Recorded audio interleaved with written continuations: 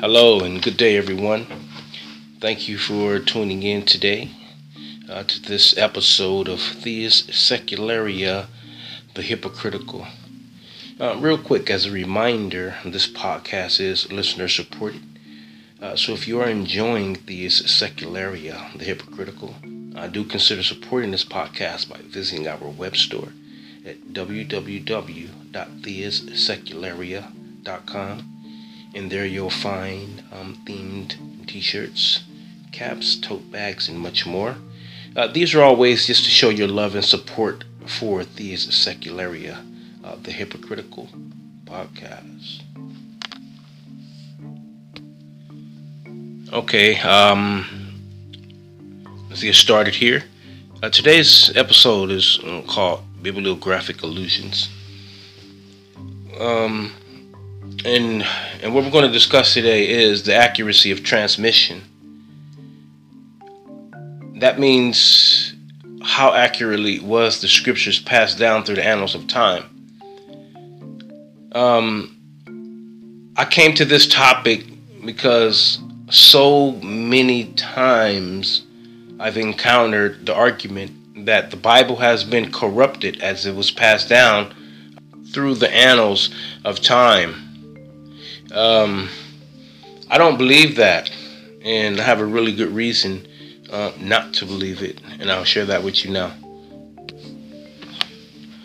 Many skeptics and even some secular scholars even believe, well, not just secular scholar, unfortunately, even some so-called evangelical scholars, they seem to believe that the New Testament books were written a lot later than what was reported, and that they were not written by the apostles themselves.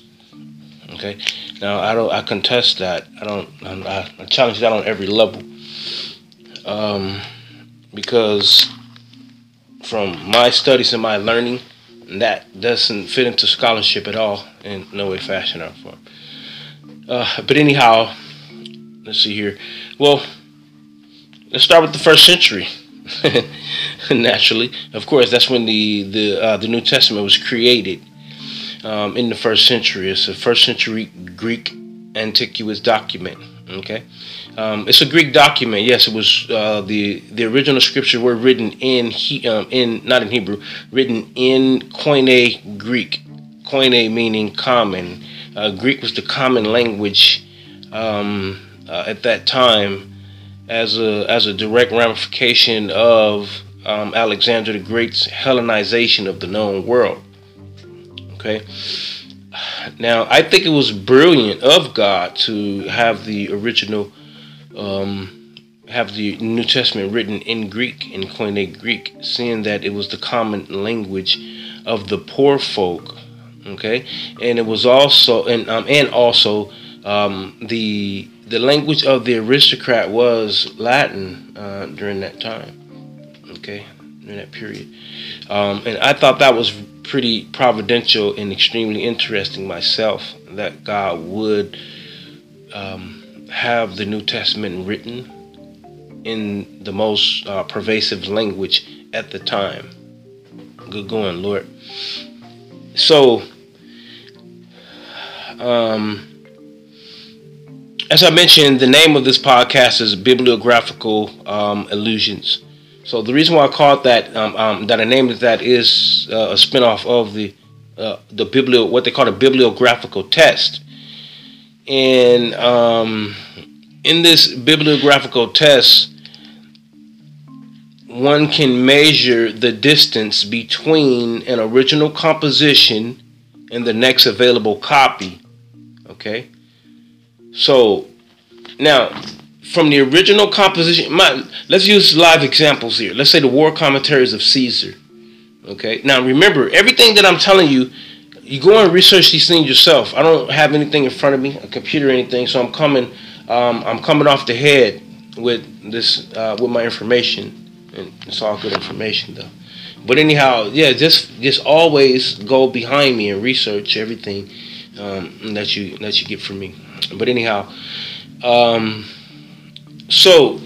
the bibliographical test, one of its functions is to determine the distance between an original composition and the next available copy. So, for instance, the War Commentaries of Caesar is approximately 950 years from the original composition that Caesar was supposed to have written himself. Okay, from the original composition to the next available copy to us. All right, it's 950 years. So ideally here, the greater distance between the two bodies, the higher the probability is for additions, deletions, and errors in the text. Next, we have the works of Plato. Plato's works are dated around 1200 years from the original composition to the next available copy. And we have Aristotle. Aristotle is 1500 years from the original composition to the next available copy. Out of all of the works of literature in Greek antiquity, I think the second best that it gets is Virgil. The poems of Virgil are dated at 300 years from the original composition to the next available copy. Now, what's number one on the list here? You know it, the Bible, the scriptures. We have a fragment of the book of John. Okay. Now, on this fragment of the book of John, it was dated 24 years from the original composition to the next available copy. Now, that's amazing. Now, no other Greek work that we have discovered thus far has come anywhere near close as the New Testament in its bibliographical representation. Next in line is the Chester and Beatty Bodmer Papyrus, which was dated between 250 and 300 years from the original composition to the next available copy. Today we have over 24,000 extant copies of the New Testament, and 19,000 of those copies are in different languages. Okay, Syriac, Armenian, and a bunch of different languages in the surrounding area, which makes sense to me, seeing that the gospel was intentionally being propagated. Okay, that's what it was supposed to do, was to end up in every language on earth known to man. Okay, 5,000 of the copies of those extant copies are in Greek. Okay, now some skeptics try to use that as ammunition against the integrity of the New Testament scriptures by saying that, oh well, they say some of them say different things, and there are variant writings in our scriptures. But that's fine. That's not a problem. It makes sense because everything doesn't translate into each language as well, very well. Like everything doesn't translate from Greek into English very well. There's a whole lot of stuff that's left out in translation. But the advantage of having so many variant copies is this: if we come to a passage of scripture that's ambiguous or is not clear, we have the resources to go to other scriptures, or not different scripture, but just other sources of scripture to compare what's been said, okay, and what the writer was intending to say. We can make comparisons and come up with a clear conclusion, and that's very important. Okay, so we've established that through the John Ryland Papyrus. Okay, that the from the original composition to the next available copy is 24 years in reference to the New Testament. So we do have a first century New Testament text. All right, and according to the Chester and Beatty Bodmer Papyrus, we have a third century, a second century, and a third century text. Okay, now. So basically what I'm saying is we have copies of the New Testament in every century all the way until 1440. And what occurred in 1440? The Gutenberg press. The false invention of the printing press. Well, the reason I call it a false invention of the printing press is because Gutenberg didn't invent the press. The Chinese had invented a press already using wooden blocks in, 860? Like 600 years before Gutenberg. But anyhow, as far as the West is concerned, Gutenberg's press was very, very important, and his press is very important for the sake of this podcast as well, because we have copies of the New Testament from the 1st century all the way to the Gutenberg press, where the first thing that was actually printed on that press was a Bible. So, because we have copies of the New Testament in every century, where could there have been room or time or the ingenuity to corrupt the scriptures, to make them say things that were not intended for them to say? You know, because the John Ryland Papyrus shows us that the Apostle John was still alive during the time that this fragment was produced, because it is dated 24 years from the original that John created. Okay, so in my mind, I'm visioning this. This is what I'm visioning. That if I want to corrupt a book of such great importance, I think the only way to do it would be to, well, actually, there's two ways that this can. There's two ways that this can go. If the Bible was in a situation as the Quran, where the Quran has no standard, and there is only one Quran. Because there is only one Quran in existence, then you can take it and make it say anything that you want it to say. Right?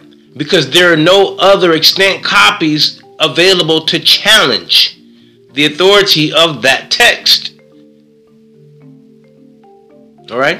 So we don't have that problem with the scriptures, because we do have so many copies of the scriptures. And the beautiful thing is that though there are variant writings in some of those texts, none of those writings change the theological import of what was being communicated in reference to salvific faith. Okay? There's nothing in the text, in those variant texts, that denies the deity of Jesus Christ. There's not one of those 24,000 texts that deny the existence of the Holy Spirit, the existence of the Trinity. Okay? And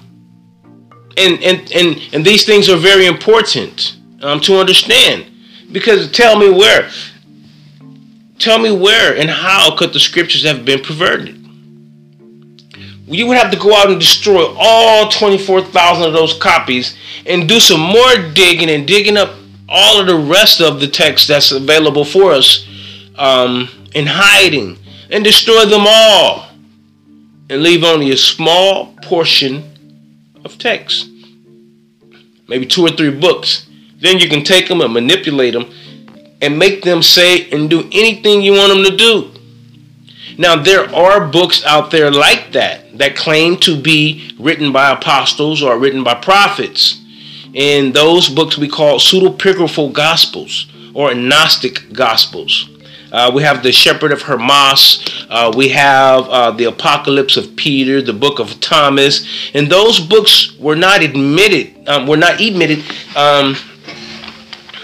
Nicaea, by the Council of Nicaea, for really good reasons. Like, say, for instance, the Book of Thomas. There's a conversation between Jesus and Peter where Jesus mentioned something about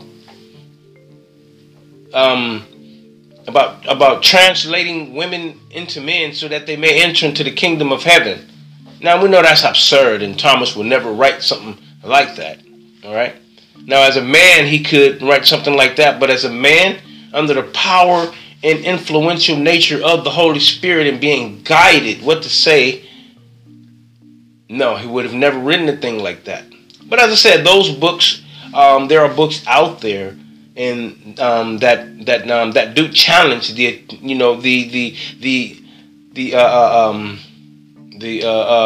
integrity of Christian orthodoxy. There's a lot of challenges out there. But yeah, so my point is this. I'll repeat it again. That I don't see where down the annals of time that the New Testament could have been corrupted. I mean, really use your common sense and and put this together. Really think about this. There are so many available copies of the New Testament spread out all over the world, and they all come down to the same conclusions for redemptive significance. They all reiterate the same conclusion for redemptive histories. All right? There is complete and total harmony here in the text. And they were not corrupted as they were passed down. You have books in the Catholic Bible as well. Added texts like the Maccabees 1 and 2, Bel and the Dragon. Now,